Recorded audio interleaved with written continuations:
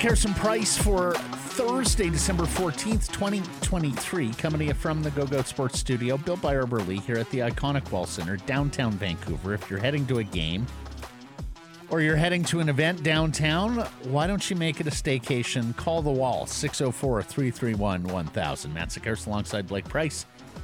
Grace Haas, hitting switches, conducting things this show. Presentation, Applewood Auto Group. Applewood Nissan in the Richmond Auto Mall has two of their best sellers with fabulous financing rates right now. Get the 2023 Rogue with rates from 3.99% and the Qashqai, its cousin, with financing from 4.49%. Go check it out at Applewood Nissan in the Richmond Auto Mall. It is all good at Applewood. Poll question today, will a Canucks goalie ever wear number 1 again? Yes or no? You can vote at Sekeres Price on Twitter and YouTube. Inspired, of course, by Roberto Luongo coming back to town, member of the Florida Panthers, and, of course, the huge Ring of Honor ceremony Thursday. Now, Frank Corrado used the phrase soft retired with us on Wednesday's program, effectively believing that this number is not going to be in circulation for the Vancouver Canucks, or if it is going to be a very long time before anybody gets that number. You have also pointed out that there are very few goaltenders that now wear number 1, comparatively speaking, to yesteryear. I mean, Roberto wore number 1 in part because that was what goaltenders wore back then, and certainly the ones that he looked up to as a young guy. But as he always said, number 1 says it all, doesn't it? I voted no. I voted no because I can't see it anytime soon. I leave open the possibility, but I voted no. I voted yes. Ever is a long time. Ever is a long time. Ever is a long time. I mean, they might only have 10 years if they decide to retire the number officially sometime again down the road. If a new management group comes in, if enough time, goes by, ownership group, right? Yeah, you never know. So there could be a change of pace there. But we think it would have to be sort of a upper echelon NHL goaltender getting traded or signed here. There's not an upper echelon goalie right now wearing number 1 in the league. So you're going to have to see that happen. Jeremy Swayman has a long way to go before he gets number 1. Before the Canucks covet his services. Exactly, and give him number 1. Yes. If they bring him to. Yeah.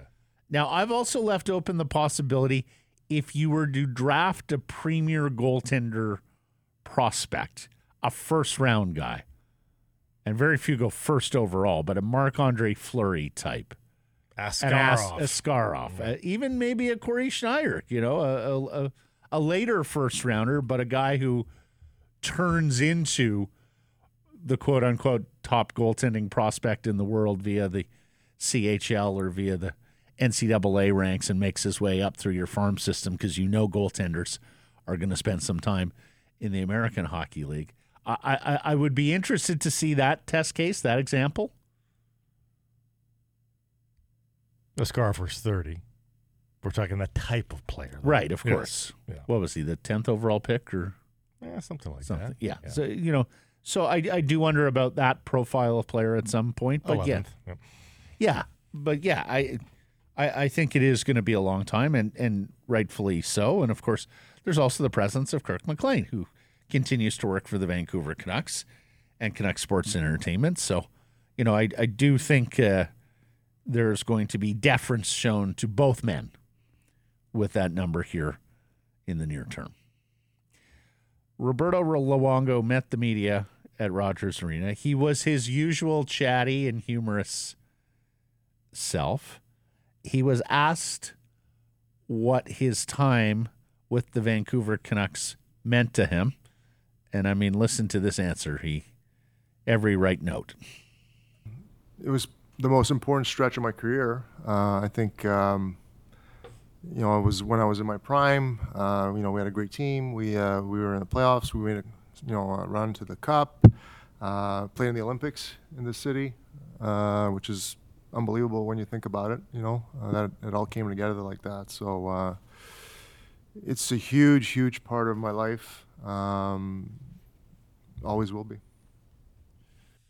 And that right there is part and parcel of why, I think it fuels the case that his number should be retired.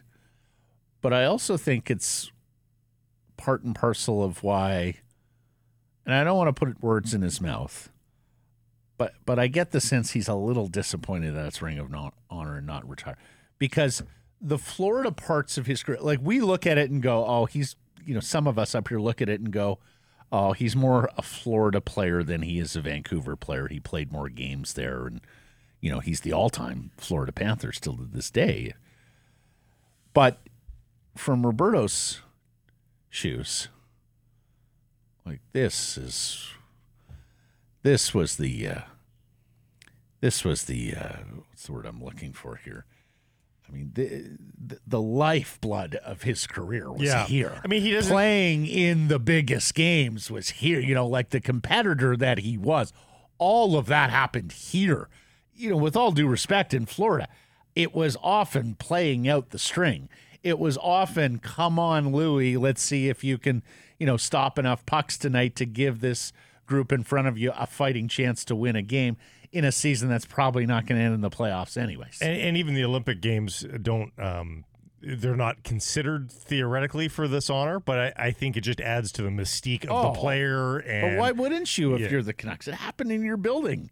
How many buildings say, yeah, we hosted an Olympic gold medal game, especially the likes of that one? Yeah. I mean, Blake, 13 years later, 14 almost, remains the best hockey game I've ever seen. Yeah. I did have exchanged a couple messages with Roberto a year ago. I said I wouldn't report it, but I think it's benign enough that he wouldn't care if I revealed it. I asked him, I said, did you ever ask them about retiring the number instead of just the Ring of Honor? Mm-hmm. And he said no. I wouldn't. He said it didn't feel. Yeah. He says I respect their decision. So in typical Roberto Luongo, he's a company man, and he has a strong affinity for this organization. If this is the direction that they wanted to go, he's more than willing to play ball and go along with it. Yeah. So. He was asked about his teammates here in Vancouver. Take a listen. It was a great, special group. I mean, we had, it's like every other locker room, but I think guys really genuinely loved each other, cared for each other, tease each other all the time. I remember countless ping pong tournaments, cards on the plane. Really tight group, and the fact that now you see them sprinkled a bit everywhere around the league is fun because then I get to see them, I get to see them when we're in Toronto. I get to see them when I'm here or wherever it is. But it's nice that they stayed in touch with hockey and in the league, and these are memories that we built together for all those years that live on. And we, whenever we see each other, we always like to reminisce a little bit. Well, and here's the thing: this is back of the cocktail napkin stuff. This is not meant to be comprehensive, and the entirety of his teammates here in Vancouver from the moment he got here till the moment he left. But from the 2010-11 team, you got Alex Burrows working as a assistant coach with the Montreal Canadiens, Manny Malhotra in the same capacity with the Toronto Maple Leafs. You have Henrik and Daniel and Chris Higgins and Michael Samuelson, who all work here for the Vancouver Canucks, and you have Jeff Tambellini, who was part of that team who works for the Seattle Kraken. So just a snippet of the teammates he played with here in Vancouver, and who some of whom stay involved with the game, and Roberto does, of course, as well as an assistant general manager with the Florida Panthers. Frankly, of all the players I covered here in Vancouver, Blake, I was most sure that he would follow a path into hockey at a coaching or an executive level because he's just so damn competitive. He just so loves being at the rink and being in the environment. And, that shines through in virtually every conversation you have with Luongo. The joy for this sport is omnipresent. Well, and it seemed like a quaint answer or a quaint dot to connect back in the day when he was heading up the NFL pools, that sort of thing inside the team. But there was great organizational capacity shown early. But honestly, the love of living vicariously through the transaction, if you will, it did give you an indicator that he would now he gets to play fantasy GM, only it's not fantasy. Yeah. Of course, he's not GM, but you know what I mean? He gets to be a part of that machine. Of course he would be interested in doing that. Mm-hmm. Stands to reason. Wonder if he vetoed any trades as fantasy football commissioner. No, this one doesn't pass the smell test. Go back to the drawing board, Kessler. Didn't he played with like Wyatt and some of the early Canucks Twitter folk in a league, and I think that was part of his personality coming to fame. No, the guy was addicted to competition. So you invite him into a fantasy football league, he's joining. Yeah. Now, the career highlight, and look, for some it's, alas, it's not in a Vancouver Canucks sweater. For some, it's even bigger stakes. Canada and a gold medal game in Vancouver. Here's his recollections of that memorable night in February 2010. I only remember the last play. So, and I watch it all the time because it always comes up, right? I don't want to say too much because a lot of it has to do with my speech tonight, so I don't want to give everything away. But when the goal happened, I just remember there was so much pressure right in that moment, given that it was the Olympics in Vancouver, Team Canada. I just felt like such a huge weight lifted off your shoulders because we wanted to get this done, obviously, and we wanted to get it done on home soil. And it's just an euphoric feeling when the goal went in. A little preview there of what you're going to hear at Rogers Arena pregame ceremony. Now, look, Roberto was the second best goalie on the ice that night. I think that's fair to say. Ryan Miller was extraordinary in the USA net. Both goaltenders made some amazing saves throughout the course of that hockey game. Blake, you may remember the glove hand that night seemingly was spitting out pucks right into the low slot. I can remember going into the concourse for the intermission between the third period and the overtime in a semicircle with Ray Ferraro, and somebody asked him, Ray, how do you feel about the game? And he said, I'd feel better if Roberto didn't have an eject button in his glove hands because that wasn't the tidiest night for Roberto in terms of puck and rebound. Well, I think that's where the nerves, a goalie expert would be the better person to ask. Grady can weigh in, but I would guess a nervous goalie, that's one of the first things that gets affected is your glove hand. Well, I also wondered if it was just the pure speed and aptitude of the game where you're used to playing an NHL game where, some of the shots that are coming at you aren't exactly from the likes of a Ryan Kessler stick, a Patrick Kane stick, like all of these amazing American shooters. Also not wearing the most worn-in equipment either, right? Like that's the equipment that you've had to purposefully wear in during practices to make sure that it's supple enough. So all those might have contributed. But hey, he got the job done, and to him, that was probably some of his nerves, knowing I can't be the weak link here. We've certainly got enough talent to win this gold medal. The goalie can so single-handedly be pointed to as they would have won if not for X, and he didn't want that as his legacy. No. So he just needed to be good enough. He didn't need to be spectacular because the team in front of him was so spectacular. He didn't need to be the best player on the ice. He was good. And he says euphoric. I can remember being in the mix zone when he blew through, and it was, every single pore on the guy was lightened and alive. Like the eyes were so, you remember Roberto with those wide eyes. The eyes were so wide. The smile was so broad. It was an amazing scene. Okay. Well, we had Gillis on the show Wednesday. He took us through effectively the end of Roberto's tenure with the Vancouver Canucks, and of course it succeeded that decision by John Tortorella to start Eddie Lack in the Heritage Classic. He was asked today about the departure from the Vancouver Canucks, and here's what he had to say. Well, it wasn't a trade request, so I don't know what the story is, but it was more of a mutual with Mike Gillis. I think Corey was coming on, and we had a discussion at the end of the year, and it was.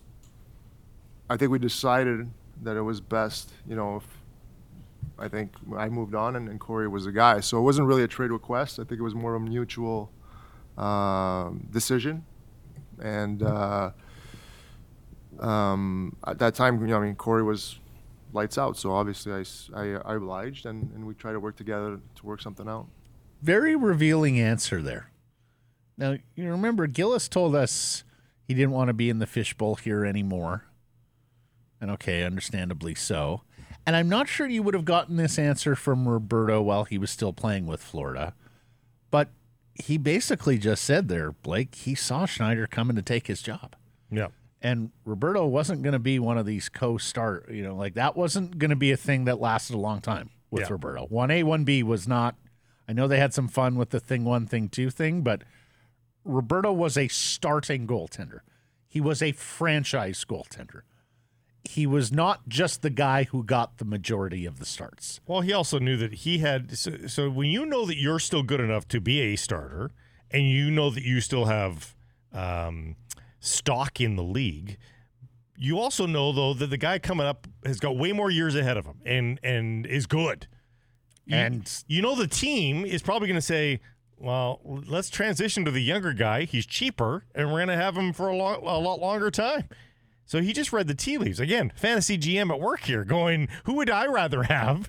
I'd probably rather have the cheaper younger guy as I'm building my team. Well, so he's probably just realist. That's quite a feather in Corey's cap, though, because Roberto didn't, typically acknowledge. Didn't pump tires? Well, he was very complimentary of other goaltenders, but I'm not sure I've ever heard him say, and not necessarily in these few words, but he's better than me. And what I heard there was effectively, Corey was better than him. Well, I don't know about that. I think he just saw that, at the very least, he was an excellent goalie. That the talent and potential was there for sure. Fellow fantasy GM weighing in here. Do you guys think one of the faults of Mike Gillis, obviously not rebuilding the system, but the counter to that would have been, well, he had a chance to trade Schneider earlier and try to extend that 2011 core window. Instead, he was looking further down the road to try to get a center defenseman, like you mentioned to us yesterday. I thought there was an opportunity kind of missed in that window, 2011-12, before they had, I think it was 2013 draft when they pulled the trigger. Do you think they waited too long to make that deal? Obviously, the deal makes what looks great now, especially with the trade filtering down to Hronek. But it seemed like there was a missed opportunity to extend that core's window. I have argued this with Gillis and Gilman many times in the years since, that if they move Schneider a little earlier, perhaps they have reinforcements either on the blue line or in the forward group, so that when the bodies start going down in that Boston series, they have a little bit more in the tank. Oh, you mean that early? Oh, yeah. They would argue we needed two goaltenders to get to the Stanley Cup final. Yeah. And they argued something at the time and have continued to over the years that I think does look a little bit better with age, and that is what Mike was talking about on the show Wednesday. They had more accurate measurements of fatigue levels and what fatigue did to players. Yeah. Right. I think if you're than we knew at the time, and that we've now come to accept as doctrine, so to speak, with load management and everything we do when we worry about travel and things like that. That is part of the discussion now around. I think if you're going to get into a time machine, you get into a time machine to summer of 2012. Yeah. And you do it then. And that season, was that when they went? But at that point, you're Derek Roy, David Booth, Sammy Paulson. Yeah, I mean, Derek Roy didn't want to bleed here, but he was the best centerman available when they on the trade market. But that's kind of like where I'm coming from. They were trying to upgrade that team. You're saying 2012, though. Coming off a President's Trophy. Yeah, but the music effectively died in that playoff series. Well, but did you need to admit that to yourself? I mean, you went back to the playoffs the next year and got your ass handed to you by San Jose. So if you've made the trade, think a Schneider trade then does that affect? Does that affect that 12-13 season so that when you're into San Jose, or maybe you're not even in that playoff series because you've done better. I mean, maybe that was the play. I don't know. What summer was it? It was 13. 13, yeah.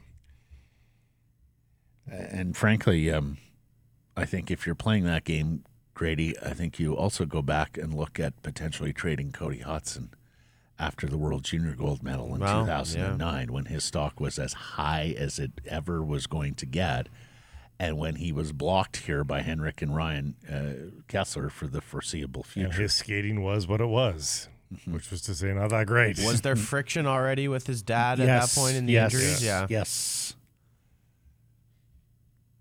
They were with the Brampton Battalion, wondering why the second-line center from the Brampton Battalion the previous season, Matt Duchene, was already in the NHL. And the Canucks said to them, because he plays for a horrible Colorado team. We have two studs playing center at the top of our lineup. Okay.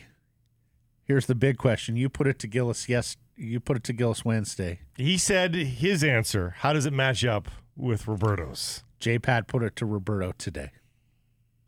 It was an incredible line in the moment, but with the benefit of hindsight now, did your contract suck? Well, I don't even know how to respond to that, but I'll just give you a little bit of the background over that. I literally 15 minutes before I came out found out that I wasn't getting traded to Toronto. So it was a little bit emotional at that very time. Didn't really have time to regroup. And, obviously, the contract didn't suck, but for certain reasons it did. I just remember it being so emotional in that very moment just because of what had transpired 15 minutes prior that I wish I would have had a few more minutes to maybe gather myself before I went out there. He says he was emotional in the moment, but when is Roberto not emotional? Let's use the evidence that we've got here. We've got Mike Gillis yesterday telling us that there was one team that he just refused to go to. He didn't want to be traded to. Mm-hmm. Roberto makes it sound like he's dealing with the disappointment of not being traded to Toronto. We'd always sort of assumed that maybe he had vetoed the trade to Toronto. Maybe that wasn't the team. Well, the other Mike wouldn't. The other story detail. there is that at the last moment, Dave Nonis asked them to retain money, and that was a red line for the Canucks. Because Nonis, of course, was the GM in Toronto and looking to acquire Roberto for a second time, bringing him here to Vancouver in the first place for Todd Bertuzzi. I do remember eyeballs bulging out when he made that statement. And of course, he meant it. His contract sucks with regards to finding a trade fit in a capped world. Not to mention the fact that it was one of the long backdiving contracts that we learned after the fact could be subject to cap recapture penalties. But when he said it, and of course, what was he making at the time, Blake? $6 million a year or whatever it was. Do you remember our inbox that day at 10:40? People were furious. Yeah. This guy's making $6 million. I'd take that sucky contract. There were a lot of people that day that felt like there was an ingratitude around Roberto Luongo, that he articulated it. Yes. And did not go over particularly well, because I think a lot of Canucks fans didn't have all the information and were trying to sort of figure Roberto out in that moment. And to be fair to Roberto, in that moment, it was implied, I think. ... Well, for this purpose. I think a lot of us drew that conclusion, Blake, but I think a lot of fans took the statement flatly and had every right to. Yeah. When do you hear a professional multi-millionaire athlete getting paid that kind of money make that kind of declarative statement? On at the time, one of the richest contracts in the NHL. I mean, it was the damnedest juxtaposition there. And we would soon come to find out that there was a trade. available with the Toronto Maple Leafs that never went down. Now, look, I think at the end of the day, it worked out, right? Like, he did go back to a franchise that he knew, where his off-season home was, where his wife grew up, where his in-laws owned a business, and where they've since gone on to raise their children. So, anyways, Roberto Luongo at Rogers Arena Thursday for his Ring of Honor ceremony. And from one former Vancouver captain to another, Marcus Naslund is back in town December 30th at Pastime Sports in Langley, and we're giving away 2 VIP autograph tickets. You can text #Naslund to 778-402-9680. We're going to pick a pair of winners at random, announce them on the show December 20th in time for Christmas. Chance to meet Nazzy, get a signature at Pastime Sports in Langley December 30th, starting at 1 p.m. This is your chance to win front-of-the-line VIP tickets. If you are interested, tickets available at pastimesports.ca. Let's get on to the game, where Pius Suter is going to make his return to the lineup after missing 14 games. Like, it sounded like such a benign injury when he first left practice, but he winds up missing 14 regular season games. I mean, that's a fifth of the schedule. Had just started potting some goals, too. He has not played since the November 12th game in Montreal that the Canucks won, of course, the night after losing in Toronto to the Maple Leafs. So, and the other thing here, he's in for Nils Aman, and, you know, Aman had been one of the penalty killers here of late, and Tocchet was on Tuesday after the game talking about how much he's liked the look of the penalty kill here. So he had 3 minutes, I think, of PK time in that game. So a little surprising here that it's Suter kills penalties too. Well, yeah, but it's another. I know he's not great at faceoffs, but he's plays center ice. Now, PDG was the other option, I think. Yeah, Kuzmenko coming off a goal. I don't think you'd do that to him. PDG was the other option. Maybe they I mean, it's a good Florida team. Maybe they wanted some more veteran.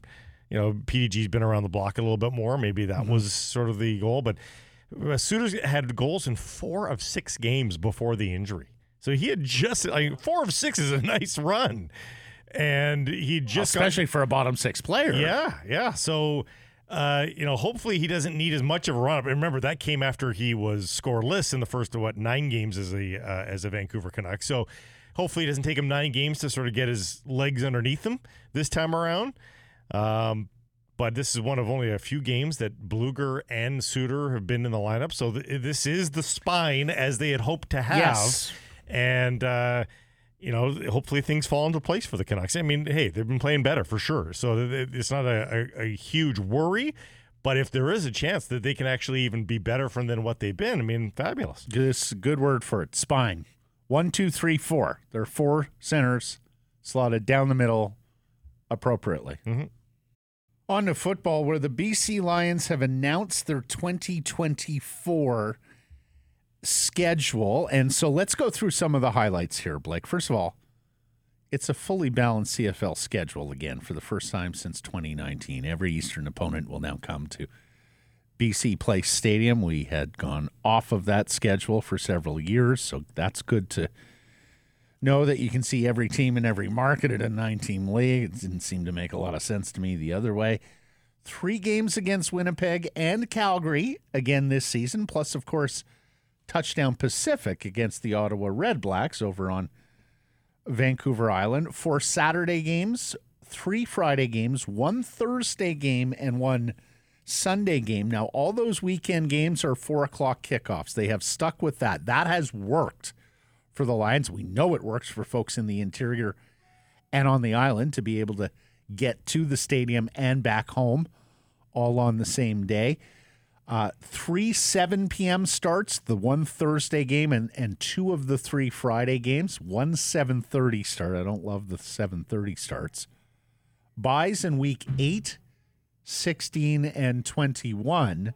So once again, we have the Lions buys backloaded as opposed to 2 years ago. You remember when they had them all front loaded. And once again, you got one right at the end of the season for the Lions. The 6 summer games begin with the home opener on June 15th. It's a Saturday against the Calgary Stampeders.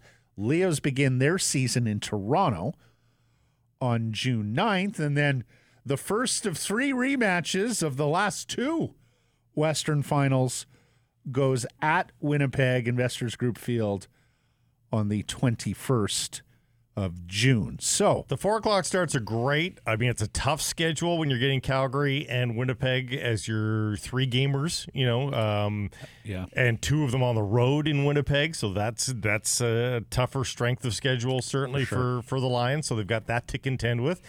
But hey, I mean, if you want to get a leg up on those teams, you're going to have to hold serve there and win 2 of them. The other thing that one quibble here, the 3 games with Winnipeg are done by August 18th. So you don't have that late season showdown. Right. Of course, a game the Lions had in their hands and blew it late here at BC Place. Would have liked to have seen one of those games later in the schedule. Late Montreal game is crappy. Very odd. Yeah. Two of the late. final Yeah. 2 of the final. No, I guess it's earlier. 2 Montreal games, though, past Labor Day, Yeah. Blake. Yeah. Which, okay, I mean. Very home heavy to finish off the schedule, though, right? I mean, they've only got 1 road game after September the 6th. Right. 3 of the last 4 at home. You got Hamilton, Calgary, and Montreal. That Montreal game, the final game of the season, Saturday, 4 of the October. last 5 are at home, yeah. Right. Yeah. Right you are. Sorry, my bad. So it's I mean, if you're not in a great spot, you can expect to improve your lot in life, I would think, over the final month of the season. Yeah, 4 of the last 6 against Eastern teams, though. That seems a little Argos, odd. Ticats, you're right. Right, Couple and Montreal 2 Montreal games. Yeah, So interesting. Anyways, good to see that the Lions schedule is out in time for Christmas, Blake. If you were thinking of a gift for the football fan, you got some games or season tickets to purchase from the BC Lions. Want to say a big shout out and a thank you to Riley and the staff at St. James Well in Port Moody. We got together last night with our friends Brad and Alicia from Yellow Dog for a little holiday gathering out in Pomo, so had a magnificent time there. Thank you to everybody at St. James. We, as you know, Yellow Dog is based there in Port Moody, and they had brought us to St. James Well in the past for trivia nights, so get back out there for a trivia night going forward. Hey, let's get to today's menu, and it's brought to you by Greta. Great spot to catch games throughout the season. Quick walk to the Rinker Stadium, a go-to spot for food, drinks, and fun pre-game, post-game, during the game. Make it a game night at Greta, 50 West Cordova, or at gretabar.com. We'll talk to Patrick Johnston here about, his Q&A with Jim Rutherford and everything entailed there, including Rutherford's future with the Vancouver Canucks, the never-ending saga of the practice facility for the Vancouver Canucks. Of course, we'll talk Roberto Luongo with PJ, as well as the search for another forward and a right-shot defenseman. No hashtags today. We'll get back to that tomorrow.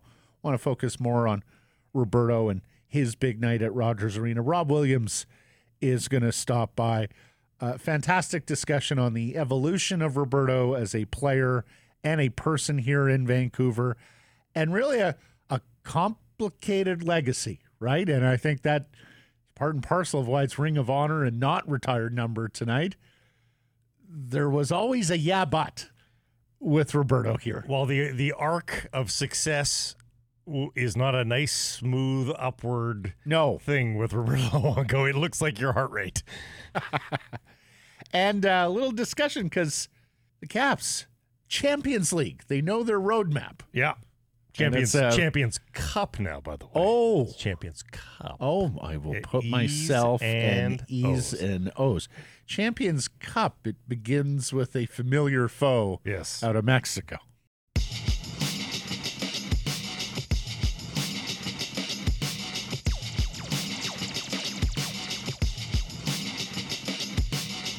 Sekerson Price from All Center. Presentation, Applewood Auto Group. Applewood Kia in Surrey has the Nero EV available and in stock. That's right. Get onto the lot at Applewood Kia in Surrey. Drive away in your brand new electric vehicle. Be a part of the revolution. Financing from 6.49%. Go check it out. It's all good at Applewood. Poll question today. We are asking you, will a Canucks goalie ever wear number 1 again? Yes or no? You can vote at Sekerson Price on Twitter and YouTube. Joined now by Patrick Johnston of the Province and Post Media. You did a big sit-down Q&A with Canucks president of hockey operations, Jim Rutherford. What did you learn? What did we learn? Well, Jim has a very nice office. He's turned his desk 90 degrees. I let everyone down for getting to take a photo. No, Jim clearly obviously feeling good. The team that he was hired to take over 2 years ago that was utterly floundering is not. And, he was taking the opportunity to just pop his chest out a little bit that this team is moving in a direction that it should be. Certainly is not shy of the word of how do you become of the question, how do you become a contender? Like he's told everybody else, like they want to sign Pettersson, that's their plan. But also was clear to me, listen, we haven't talked contract. We just want to make sure the player knows that we want him here. And that they are very comfortable with where they've landed with their management group. The points he highlights, he made a point to highlight the roles of Cami Granato and Emily Castonguay and the analytics team and Patrick Alvin.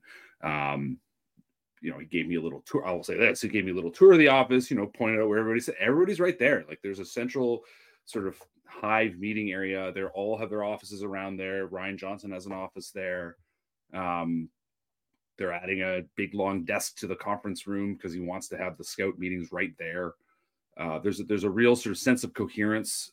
Talked a lot about Rick Tocchet and why. I asked him, was this the head coach you imagined he would be when you had an assistant coach? He said absolutely. I mean, he reiterated everything I think we started to learn about Tocchet, of how much he is passionate about communication and having, that open door and being willing to listen. I mean, there was a lot of that was about listening. That's what I came up with. I mean, Rutherford, who has this reputation as a bit of a, old school taskmaster, talks about listening. Alvin talks about listening. Tocchet talks about listening like that. There's a big sense of sort of that, I think we would call it emotional intelligence from this leadership group. And he really tried to underline that yet again. He's not going anywhere, is he? I mean, no. With this turnaround, like I wonder if they were a 500 team, like if they got off to just like a fine start, wasn't bad, wasn't good. I wonder if the hunger would be there for him to stick around. But with this team turning a corner here to some degree, I get the feeling he's going to want to see how this ends. Yeah, I listen. He's 74. We talked about his future, and he knows he's very, he's much closer to the end than the rest of us, literally. And there is a pride element. You want to go out on a high, and certainly the counterfactual. What if this had gone badly? I can't imagine what he would be thinking. He wants to finish. This is the capper to his career, and he wants to finish this on a high note, which I think fans should take solace in. Like they're going to keep being aggressive. The point is to try to win, and that he's feeling healthy. He's discussed with me various little ailments. He's got old knees, he's got old hips. He's had some sort of skin issues and things like, the kind of stuff you deal with in your 70s.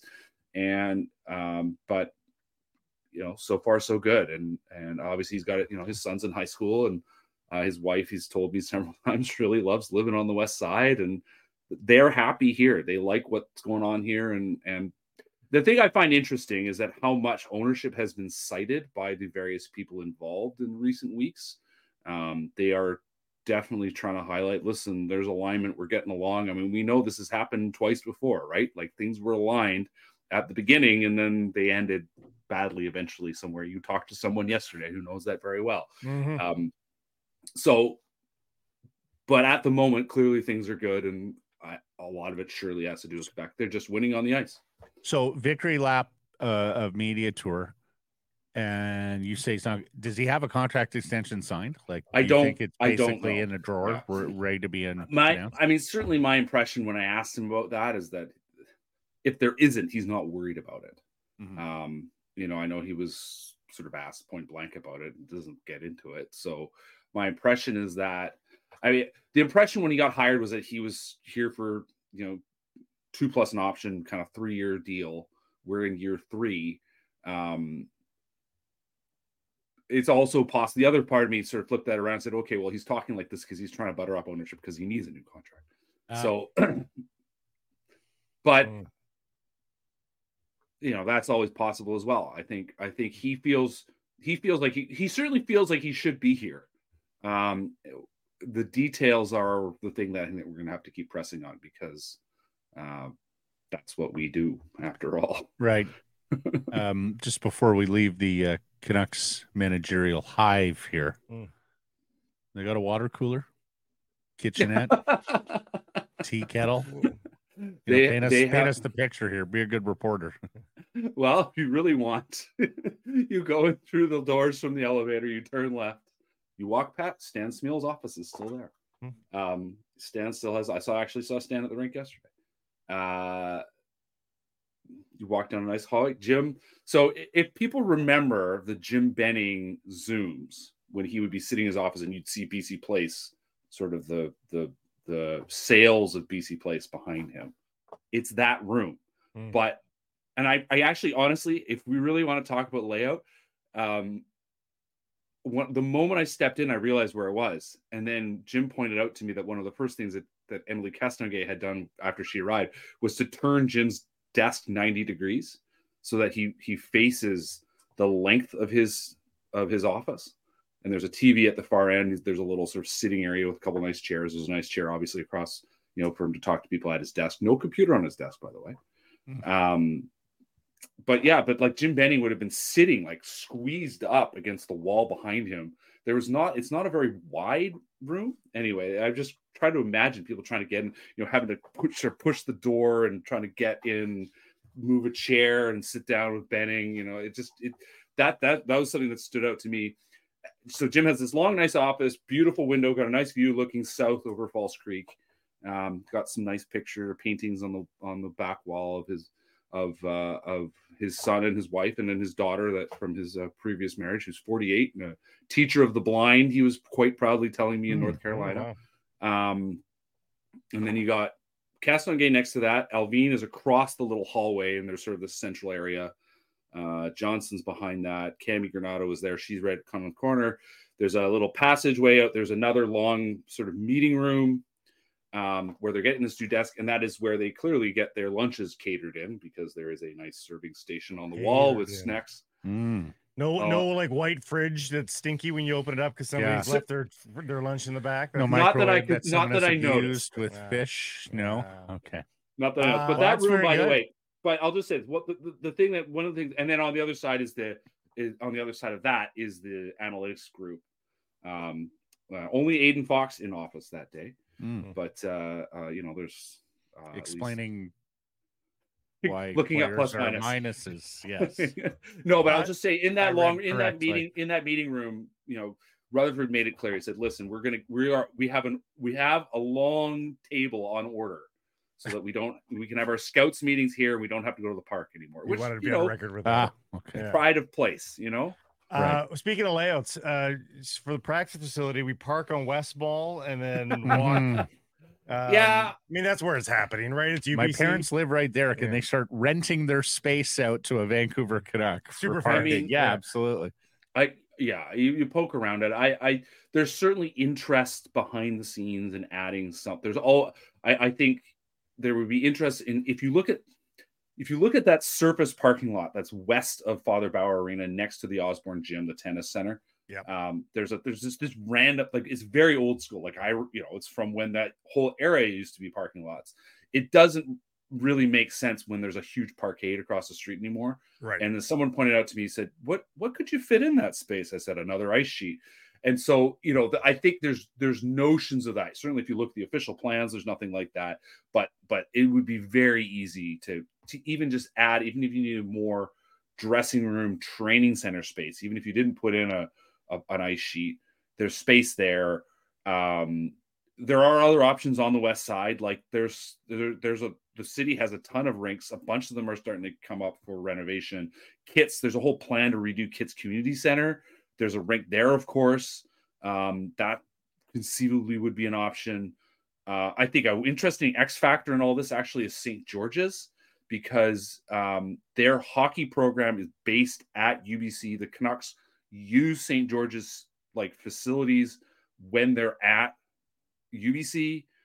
Saints have a redevelopment plan that includes an athletic center for which I think they can kind of do whatever they want. If they wanted to build their own ice rink, that could be an option. I'm not. Do they have the money? Does St. George's have the money, do you think? Well, so this is where, let's be clear. There are the children of two separate NHL owners are alumni at that school. Yeah. So the head coach is Jansen Herkin's dad, Todd. I think it's one of those ones Todd. You start making some phone calls. Yeah. It comes together pretty quick. Yeah. St. George's has Vatican money. They do. So yes. Yeah. So I'm not saying that, but I think that so say they open up their own, then all of a sudden there's space. I'm not saying necessarily end up St. George's, but there's a lot of moving parts around this. But yeah, they're not. So let me ask. Admitted it to me, he can't. They're just not going to be able to buy their own land. They thought they could, they can't, and so they're going to add to something. Well, let me ask you about one of the moving parts, because it's clear they're just not willing to buck up to the degree of buying the land and build a facility. So they absolutely have to have a partner here, Patrick. Is that yes, I think that's because that's now clear. That's right? what Rutherford said to me. He said it's become clear that we need, that we'll be partnering with someone to do this. Okay. Yeah. And still with a timeline of the end of this season, which at this stage of the game sounds, it was ambitious when he first threw it out there. And it's sounding think they might more have a decision and more. by the end of the season. But it's not going to be facility. It's not opening by the end of the Right. And as I noted, I think in my story, there is this long, whether it's true or not, and that one of the items put in front of Chris Tanev when they signed him in 2010 is that we're building a practice facility. Unbelievable. They didn't say when. Eventually. It's like the snuffleupagus of Canucks lore. Yeah. Yes. We have this practice facility coming, but only children can see it. Your children's children. Yeah, exactly. Children you haven't even imagined. Exactly. When we first started talking about it, they were children. Now they're grown. Will the Canucks regret Ring of Honor with Luongo with the passage of time? I don't know. I'm kind of I've actually kind of come to the conclusion. Let me ask it this way. Okay. If Thatcher Demko gets to a McLean Luongo level, will they feel that was the right call? That was the right call. Just establish the standard is that goalies don't get their numbers retired. I don't know. I think the fatal error is having two different categories. I've kind of come down to, let's not retire numbers at all. Let's just have a Ring of Honor, do it like the Lions do. It's a Wall of Fame. It's these important, Hall of Fame. Other teams call their Hall of Fame. I guess they've won a Stanley Cup now, so it's hard to compare, but the St. Louis Blues have a shocking number of retired numbers. People that had local, the plagiars, people who had local value, but you're just huh? Obviously the names that are up there are all team legends. They have a special standard. There was a longevity to all but one. The real one is Bure and Luongo. How different are they? If we're talking about sort of commitment to the team and the way they left. Personally, if you were picking a number to retire, it's Roberto Luongo and number one. Since the standards been set out there, but I think that the discussion in so many ways is is skewed by the fact there's these two categories. Like, why are there two categories? Just make one. But they've almost made a third category with Luongo, and that it's a Ring of Honor, but the pomp and circumstance around it is akin to a retired number. It's like they've split the difference here a little bit. Yeah. And I think it tells you, certainly the marketing team feels like it should be a retirement, you know, and the marketing team and the social media team are from here. So the local sort of on the ground feeling is exactly that this guy should be retired. Certainly remembered fondly as any of the other guys in there. I mean, you look at the Ring of Honor and there's sort of that cult hero status for Harold Snaps and Kirk McLean. It's obviously in his time was revered. Going down the years, you know, is again perhaps a bit more. Is he closer? I don't think he's Gary Smith. You know, is he in now that we look back over the years, is he that kind of caliber of goalie, really, realistically? Matthias Olin, fan favorite. Yeah, Alex Burrows, fan favorite. Luongo, obviously, the discussion is always going to be a bit more complicated, not just about retired number, just about how you feel about him. That big game element that people love bringing up that I think is unfair.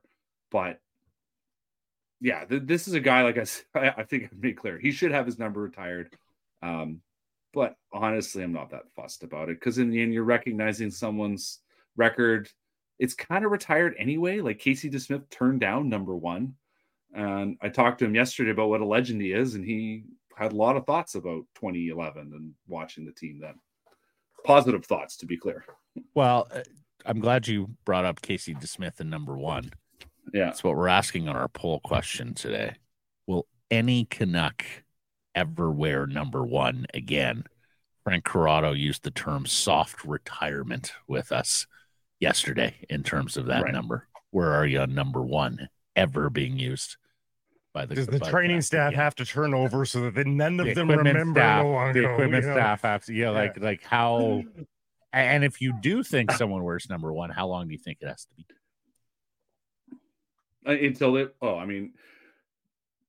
It'll be, if it does get a signing. I mean, I think you're right. I think it's, we're talking like a generation. You know, 20 years from now. Yeah. But yeah, it might be just a soft retirement. I totally could see that.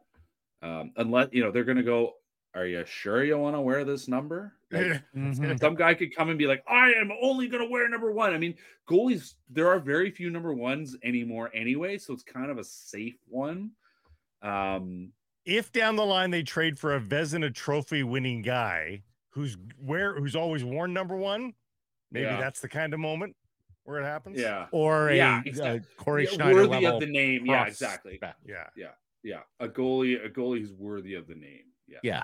Like if you draft a goalie in the first round and you develop him and he gets the NHL and he wears number one, you might think he has to be a first rounder though. Well, he's a Corey Schneider level, goalie prospect. Even that, like an internal one, I think that's a lot of pressure. I think it's if you're bringing in, Ryan Miller, 2045 Ryan Miller, and he's a number one. I think that's it. But there's so few of them now that it almost feels like you're not even going to run into that as an.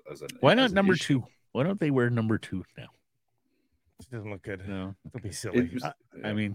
With Ethan Bear out of the way, do you think they're on the hunt for anybody else in the immediate here? Yeah, I mean that's there is a swinging for the fences element at this point. Rutherford said Patrick's aggressive, and yeah, he's clearly taught him in the ways of early work too, right? Yeah, exactly. Yeah, exactly. I think. I've said it all along. I think they've been interested in finding another forward. I don't think they actually get out from, even if they wanted to, I don't think they get out from under Kuzmenko. I'm not really sure there's a way to make that deal work. But yeah, they've been looking at a forward for ages. I saw someone else mentioning this. I'm like, yeah, they've been looking for a forward for ages. What about? Go ahead. No, and yeah, they would love. I have no doubt they would love to add one more defenseman because they wanted to add Ethan Bear. was going to ask you if you're a big Ilya Lyubushkin fan or Sean Walker or Tony D'Angelo. Sure. Is anybody a big fan Tyson of those people Barrie. besides the parents? I mean, come on. Barrie. I mean, Barry's such a strange fit. Like, that's not. I don't think that's really what I'm going for. No. Well, that's why I say Lyubushkin, because he's a right shot. I have to admit, Lyubushkin is the example. I think it might even have been. It was 3 or 4 seasons. Must have been 4 seasons ago, 2019-20. And the Canucks were playing the Coyotes, and I literally looked down, and he was a player. I was just like, who? Because he felt like such the classic Coyote at that point. Had stay-at-home defenseman, not a lot of points. Very long Russian name. You just had never heard of this. And you're like, who? Mm-hmm. And yet here he is. He's just been this steady guy, and he just doesn't. That's the sort of mentality that I think we assume they would go with for looking for, say, a partner for Quinn Hughes, but that's not what they're looking for. They want a guy that can move, that can play, and that was what Ethan Bear was, and that's what Phil Pronik is now. So, Lyubushkin has 0 goals. Yeah, 4 separate seasons. It's the damnedest thing. You could play 41, 51, 46, and 28 games. Yeah, in 4 separate seasons and not have a goal in any of them. Yeah, Trent Yanni for the kids out there. Yeah, look him up. Well, or any Canucks defenseman other than Quinn Hughes, right? Of the last 15 years, really. But I just meant the 0 goals aspect. Oh, there was a lot of 0. Yeah. I mean, we see points from defense now, Patrick, this year. Yeah. As you're well aware, it's the damnedest thing. It's a lot of fun. You're our number one, buddy. Aww. Thank you for the time here. Appreciate all this, and we'll catch up next Thursday, our final hit before Christmas. Lovely.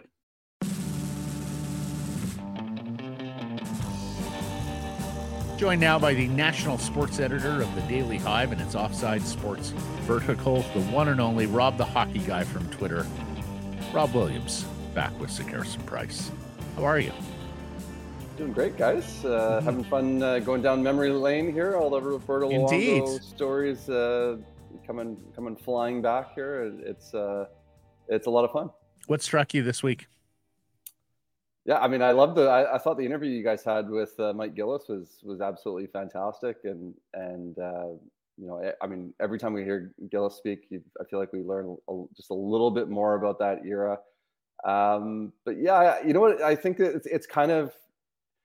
I feel like Roberto Luongo going in the Ring of Honor, it's filled with controversy. I feel like we're right back, we're right back in 2014 or right back in 2011. The debates come flying back. I was, I had a game with my men's league team last night, and the debate went into the dressing room about Luongo retired number or not.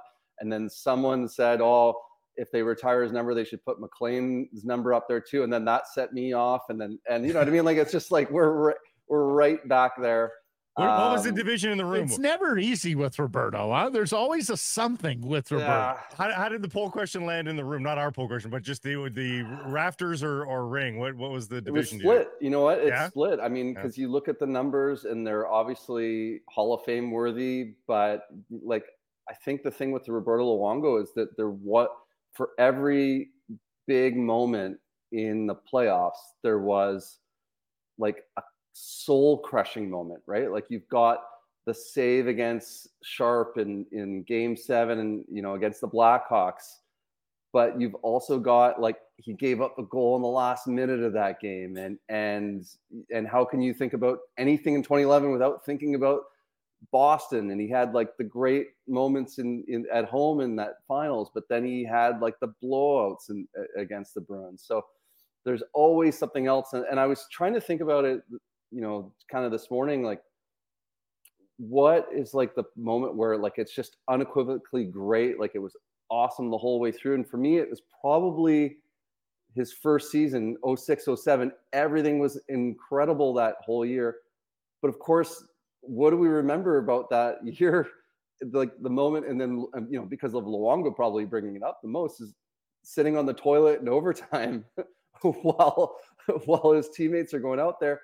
And then, of course, the game-winning goal, the series-winning goal, the goal that ends their series is a soft shot from the blue line where Luongo's distracted, calling for a penalty with the referee. So it's just, it's just what an incredible career of just so many, the highs and the lows. There's so much drama, and it was so much fun. But it's kind of perfect now that we're still debating. It's still a debate. Even in retirement, he's still delivering drama for the fans of Vancouver. Spot on, Rob. Absolutely 100% right. That, here we are. There was always a yeah, but, and we get to really his final bow in Vancouver. Still, yeah, but. And there is still this swirl of controversy around. I'll remind you, he finally beats the Blackhawks after giving up the shorty in the final minute to go to overtime in Game 7. He was pulled earlier in the series. He had to come back and regain the crease, in part because of Schneider's He was a fallible everyman, right? Yeah. I think that was part of his allure, too, is that as spectacular as he was, we also saw him as an everyman. I think that it was completely susceptible to errors and emotion. Well, yeah, I mean, he evolved, too, right? I mean, wouldn't it have been interesting to see if Luongo had evolved sooner, if the Twitter account and the personality and all that had come out prior to that cup run? I feel like that he had this persona before that cup run that maybe just kind of added pressure onto his shoulders, where I think when he was more comfortable about laughing at himself and having those moments later on in his career, that sort of took the pressure off a little bit. And because we have to be honest, the pressure moments got to him, right? His worst moments were in those high pressure games. He had some great moments. I mean, he won a gold medal. Don't forget. He took them to Game 7 of the Stanley Cup final, and like I said, he had some great games in that final, but just there's always like you say, the yeah but is always there with he deserved a redemption arc the next year. The 11-12, he deserved a redemption arc, and they got maybe robbed of it with Daniel and all that stuff. I don't mean this I don't mean to discredit those who came before him with the Vancouver Canucks, because the franchise was around for nearly 40 years and had a couple of good Stanley Cup playoff runs to the finals. But I almost feel like there are two chapters in the Vancouver Canucks history. One is pre-Roberto Luongo, where you get those two playoff runs, but you also, and you used the term yesterday with Gillis, Blake, what's going on the wacky West Coast there, where the Canucks are noted for things like the Bertuzzi incident, McSorley-Brashear, vote for Rory, and all these sort of less serious things in terms of the NHL tapestry. Less on ice. Yeah. Not necessarily competitiveness and winning. And boy, the road through the Stanley Cup to the Stanley Cup goes through Vancouver. To me, he sort of brought a competitiveness and a seriousness to the brand, to the market, to the organization that didn't necessarily exist before him, at least not in the same measure. Is that fair? Yeah, I mean, I think for the duration of Luongo's time in Vancouver, the Canucks mattered, right? They were usually a playoff team, right? I think they missed the playoffs just once, and then in his final season as well. Mm-hmm. But they mattered, right? And there were they won playoff series, even getting to the second round before the cup run, President's trophies, they were a team that mattered. I mean, there were other, the Lyndon Bure era obviously was a time where the Canucks were relevant as well, and Naslund, Bertuzzi, Morrison, of course. But that was when they took the next step and became a truly elite team, and that was with Luongo, and that was with his arrival that they became that. And before the Sedins and guys like Bieksa and Kessler, before they really became star, in the Sedins cases, good players to star players, in those other players' cases, developing into really good NHL players. Before that happened, it was Luongo backstopping them when they had, a mediocre or subpar team Luongo was the one winning them a division title. Luongo was the one winning them a playoff series virtually solo. That he was the guy that kind of kicked it off and was their first superstar for that. We also and remember how much Hank and Danny praised Roberto for changing their mindset, getting them more competitive, and of course their careers flourished after Roberto came to town. Before, again, they were kind of an NHL novelty. Oh, these identical twins, and they're pretty good players. And then Roberto gets there, and they start winning, and suddenly it's like, whoa, these guys are league MVP level players. Well, it was a piece that that they didn't have yet in terms of a marquee goalie. Remember, they were coming out of Alex Auld seasons and that sort of stuff. And it was a time when we deified goalies a lot more than I think we do now. I think people recognize that guys like Thatcher Demko are a huge bonus and asset, but I don't think we make them the superstars that they used to be. The goalie was such a huge piece. If you had a real one, that was a superstar. And I don't know that we necessarily make goalie superstars anymore, because we've seen, 7 out of 10 goalies win a lot of Stanley Cups here in the last 10 years. Guys, I was in university when they traded for Luongo, and I remember I actually interned at the Canucks for 4 months. And I remember the interview process to get that internship. And they had asked me, like, what do you think about their moves in the summer, right? Like, I guess trying to get a sense of, like, if I followed the team or whatnot. Right. And I responded like, well, it's great they finally got a goalie now. And I didn't realize that was kind of a controversial take, I guess, inside the walls of Rogers Arena. And they were like, whoa, like, hot take, right? But it really was true, right? Like we had years and years of Dan Cloutier, and then Auld had some good times there. But like that was the thing, like that the Canucks had years and years of really good teams, only to just get beat because they had terrible goaltending. And Luongo coming to town was like, hey, finally they fixed that spot. But I got the job anyways, so it seemed more. It was more controversial than I thought. Because for me, I was like, it was an obvious point. Like they finally got a goalie. Do you remember who was interviewing you? It was Rod Brathwaite. Oh, Roddy. Rod was my boss. Yeah. Oh my goodness, Rod! What a gem he is. I can only imagine. Who is this whippersnapper not drinking the Dan Cloutier Kool-Aid? Number one, it's our poll question today. Will the Canucks, not should, but will the Canucks goalie ever wear number one again? I think there will be. Yeah, I think that. I mean, we saw with Casey DeSmith, like number one was like that was his number, and I remember he was asked in training camp about it, and he basically hinted like, oh, geez, yeah, like I'm, of course I wasn't going to wear one because of Luongo. He didn't say it in exactly those many words, but that's what he meant. I mean, if it's not retired, it's fair game. I think that the time will pass and there'll be a goalie with, some sort of resume that wears one and we'll roll in here and wear one.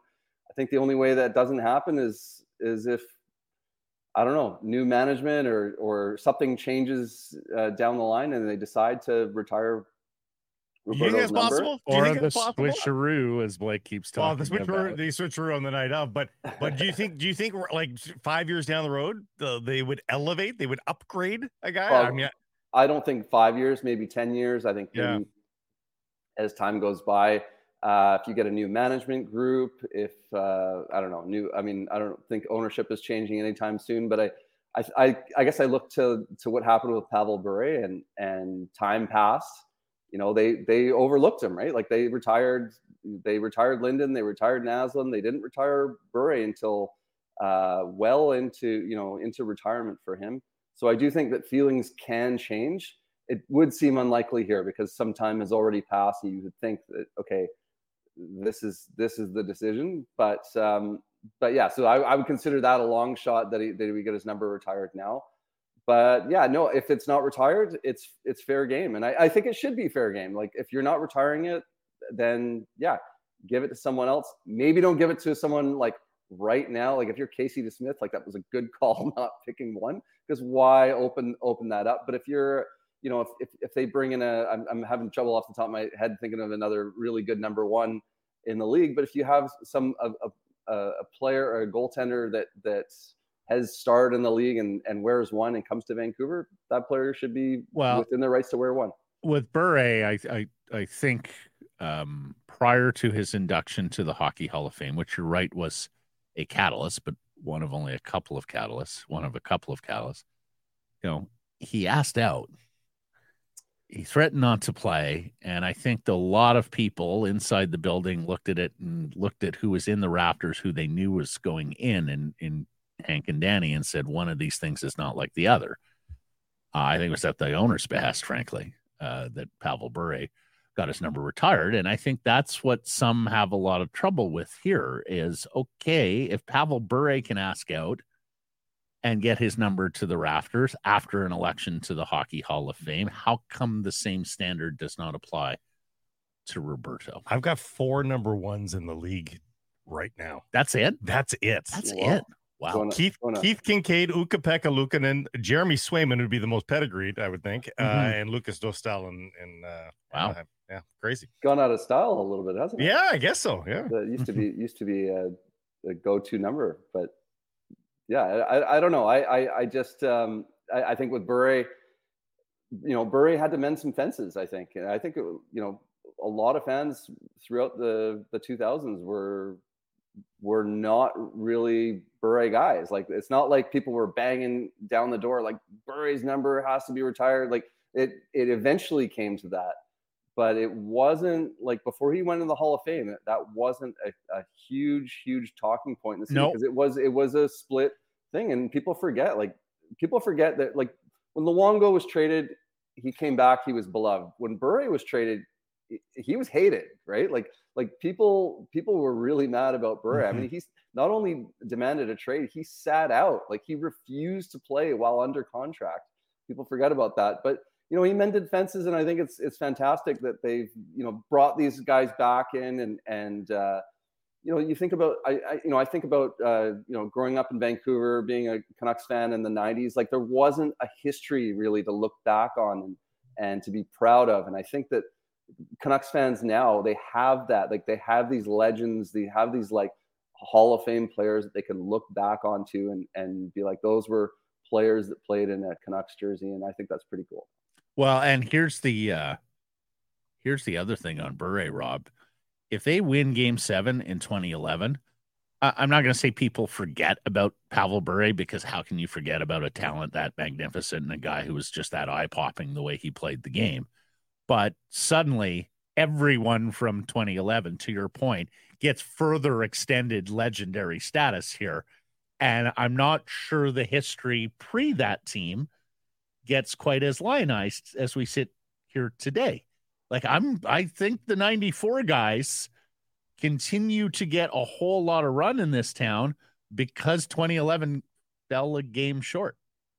And for some 94 guys, they're okay moving on. They've talked a lot about that team and that run. And for other 94 guys, it's kind of like one of their calling cards, one of their signatures as they walk around town with Canucks fans. So, look, as we have always said, you're allowed to celebrate your history however you so choose as an organization. You would hope that there is a understanding of the fan base and those outside the building and bringing their cares and considerations into the process as well. Absolutely. Yeah. I mean, I think it really is interesting to compare the 94 team and the 2011 team, because there's so many similarities in some ways, because they both went to Game 7. There were riots after both of them. There were, you know, they needed, you know, they had the dramatic Game 7 win in the first round. You know, they had this amazing run through the second and third rounds. So it's very similar for both of them. Even, you know, you've got Greg Adams sent them to the final in 94. You've got Kevin Bieksa sent them to the final in 2011. So many similarities in there. But the one thing that's just different is that in the final, the Canucks' best players came up big, and they were the underdog, and they fought back down from 3-1 to force Game 7. and put a great effort in that final game and just came up just so close, and did it on the road, right, in Madison Square Garden. It's just the opposite for that 2011 team because they were the favorite. It was supposed to be their year. They had the series lead, and their stars did not have great series. We always talk about Luongo in that series, but the Sedins did not have a great series in 2011, right? Like Kessler did not have a great series in that final. Whereas when you look back at the Canucks, like you look back at like Trevor Linden, scoring 2 goals in Game 7. You look at Kirk McLean standing on his head in Game 1 and just absolutely stealing a game in Madison Square Garden. So it's those vibes, right? It's really, I think that's the only difference between 2011 and 94 and we were able to look back at 94 for many years, even like the years close to it afterwards. And fans could be proud of that run. And I think 2011, everyone was kind of ashamed, and it was just such a sore spot because it was the one that got away. Yeah. All that said, he gets if Luongo gets a 2-0 shutout win in game number 7, he could very well win the Conn Smythe. He might have been the Conn Smythe. No, it's been said. It would have changed everything, though, right? Like absolutely everything changes. There's probably there's probably like 5 retired numbers from that team up at the rafters. Yeah, Luongo Boulevard. Yeah, I think Roberto ends his career as a Canuck, or at least spends a lot more time here than he winds up doing. I think Corey Schneider gets traded early and becomes probably a franchise goaltender for somebody sooner than he became. No, I mean to play that butterfly flaps its wings game and everything that changes if they win that Game 7. Rob, great fun, great insight. Appreciate the conversation. Till next week. Thanks, guys.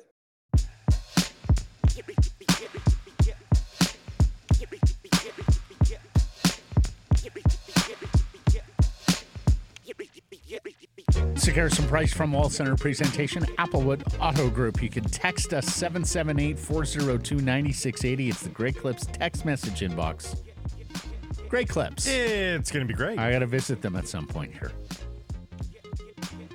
Get your holiday. Fresh haircut for Christmas. Up. Yeah, my mom's going to want to take photos. Yes. And doesn't like when I wear a ball cap around the Christmas dinner table. Is that what they call it? Ball caps?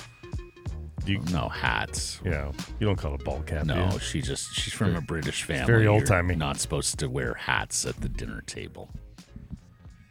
It's very American, actually. Ball caps and tennis shoes. That's what they call, like anything athletic in the States is regarded as a tennis shoe.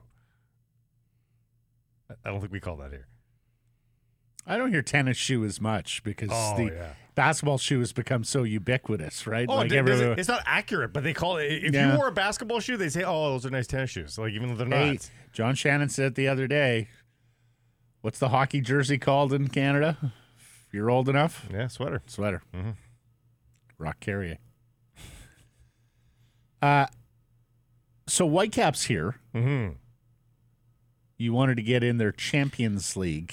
We mentioned that earlier in the week, that this could be a very long season beginning very early for the Whitecaps with their appearance in Champions League after winning another Canadian championship. They found out who they're going to face in February in a home and away aggregate score scenario. It's not like Leagues Cup, remember, where in the playoffs where it was just best of. Mm-hmm.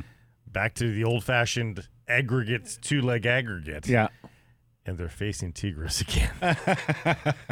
Which, hey, it's got star power. Mm-hmm. Like, I think they've got a chance to actually get a good crowd for that because, I mean, Gignac was worth the price of admission in and of himself. And is that going to be the first week of February? Is the game here? They haven't released the exact dates, but it'll probably be early February. Right. Again, it's home and away, but you get a home date at BC Place against a heralded club. Mm-hmm. So it should be a lot of fun. Now, if they happen to get past Tigres, it's all MLS the rest of the way until the semifinals. Or potentially CPL, I guess. If Cavalry were to upset Orlando, they would face Cavalry from the CPL. But But yeah, there's no other exotic teams the rest of the way in their section of the bracket. They happen to get a pretty boring kind of bracket where it's all CPL outside of Tigres. I understand it's footy, and you oftentimes get teams that aren't necessarily akin playing each other, but how do you sell cavalry in Orlando? Yeah, you probably don't. You probably there's 2 CPL teams that made Champions Cup, so it's we'll see. And like the other side of the bracket, like in the semifinals, they are most likely to face a Mexican team or an exotic team, because I don't think, is there a CPL? There's Nashville is there, but that's it. 2 other things on the Caps. Number one, you had mentioned the Italian legend Giorgio Chiellini would be a nice positional fit for him. Alas, he is retiring, Blake, after a magnificent career, one of the top center backs for the last decade, and they won the Euro. The other thing is Columbus winning and beating LAFC in MLS Cup, and the second championship for Columbus in the last 4 years. You know, you look at the list of MLS Cup winners, and like every few years, a team pops up that isn't major market, massive budget, huge DPs, right? Yep. This should fuel some more hope, particularly with the project that we all think Axel Schuster really has on the right track in terms of, okay, we don't have that budget. We're not going to be able to allure the biggest DPs coming from Europe or elsewhere. So how do we go about fashioning a championship club? And if you take a look at Columbus winning 2 of the last 4, of course, we go back and remember Portland winning in 2015, Blake, which was kind of a surprise. You know, it's not just the Seattles, the LAs, the New Yorks, the TFCs when they're blowing their brains out with the budgets. So, well, it's interesting. The other thing that's happening right now, well, free agency started, and I think the Caps are going to be involved in free agency because of these Champions Cup games that I just mentioned. They want to make sure they've got everybody in place. So I suspect they go inside Major League Soccer and get a player or 2 here in free agency. Yep. But they're and they have budget, they have money. Yeah. But the MLS committee that decides on things like cap and DPs, they're meeting right now. A handful of governors are in charge there, including Greg Kerfoot, who has been a part of this. Oh, Greg's had a pretty big position around the MLS executive table. Absolutely. So exactly, how much wiggle room Major League Soccer teams have to go get guys like Messi is partly decided by guys like Greg Kerfoot. And here's the other thing.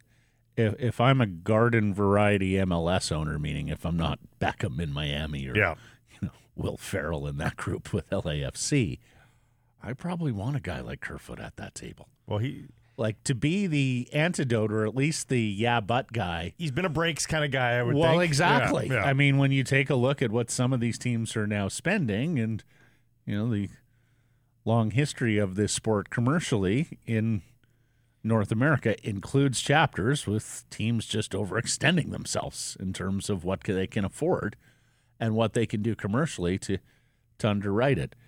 Let's get to Wednesday's poll question. Will Brock Besser win the Rocket Richard Trophy? Yes or no? What did the people say? They said no. Correct. Percentage? 79. Oh, wow. One Canadian hustler says Besser leading the league in goals is going to make him difficult to exclude from the All-Star game. Who doesn't make the cut? Hughes, Pedersen, Demko, Besser, Miller? Yeah, there might be some really tough calls with the Canucks in terms of All-Star game. Joe, I'm pretty sure TSN and Sportsnet have already engraved Austin Matthews' name on it. Don't think they know who Brock Besser is. Crazy Canuck, my prediction is he gets 42 goals this year. He will probably finish 3rd. I think 42 gets you to 3rd. I think I love that take. That's a great take. 42 sounds about right, and that would probably put him 3rd or 4th, something like that. That's appropriate. Yeah. Pretty good real estate there, Crazy Canuck. Kevin says probably not, but a lot of the competition, but with a lot of the competition completely behind him, I enjoy seeing this bounce back from him. Yeah. I think that is absolutely universal here amongst Canucks fans. And Frosty Jack says, this poll is quintessentially Canuck fan base results. Currently at 85%. Well, it finished at 79. Zero belief in what they see. Last year at this time, management was being ripped to shreds for their criticism of Boudreaux, unjustly. Fans and some media can't accept facts. It's unbelievable. Okay. Mm-hmm. Big Besser believer there. Then. Errors and omissions from Wednesday's program and beyond. I have but the one, Grady. Gillis said we hadn't picked in the top 10 or weren't accustomed to picking in the top 10. They did have the 10th overall in 2008 where they selected Cody Hudson. Right, yes. And then they got Horvat as a top 10 pick after making the Corey Schneider trade. Anything else there, sir?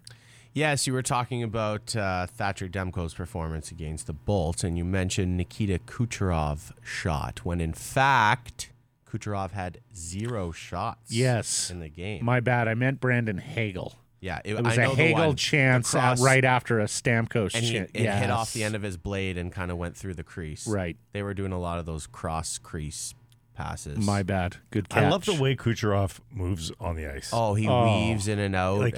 He's just silky, huh? He might be one of the most underappreciated superstars in the league. I had that tweet the other day. I think he absolutely is. And he's got the hardware. Like he feels like a shark in the water. Like he is scary to watch. Killer. Yeah. Yep. And just consistently puts points up year after year. Yeah. And I get that, he's played on a lot of great Tampa teams from over the years and that he's a winger. But if you take that away and just isolate him for what he's done, he's got to be in the conversation more often than not with McDavid, McKinnon, Draisaitl types. Mm-hmm. Betway bets of the daytime. First of all, I love that we have this Saturday triple header. Just when college football ends, you get the NFL moving into Saturdays. That's right. That's an appropriate day to schedule for the talking again with a friend last night at the bar. These Thursday games are just, especially like on 4 days rest with travel, like it's a recipe for ugly football. These primetime games this year. Anyway, Saturday triple header. Looking forward to it. Denver at Detroit. It's the nightcap. Broncos 7-6, but not currently on a playoff spot in the AFC. Lions still smarting from that loss to the Bears. Has all the hallmarks of a close game late, so I'm gonna take Denver in the 4 points. I think the Buffalo Bills are fat and happy after their narrow victory. I looked at this line too, and boy, you get points with Dallas. 210 on Dallas. Yeah, it's on the road, but still, I'll take that 210 for the Cowboys. On your Betway bets of the day, please play responsibly. Must be 19 plus to play. Thanks for listening, everybody. A reminder to subscribe to us, Rinkwide and Canucks Conversation, wherever you get your podcast. Follow on social: Twitter, Insta, Facebook, TikTok, YouTube, and of course, support the community sponsors you hear us talking about. Keep it local.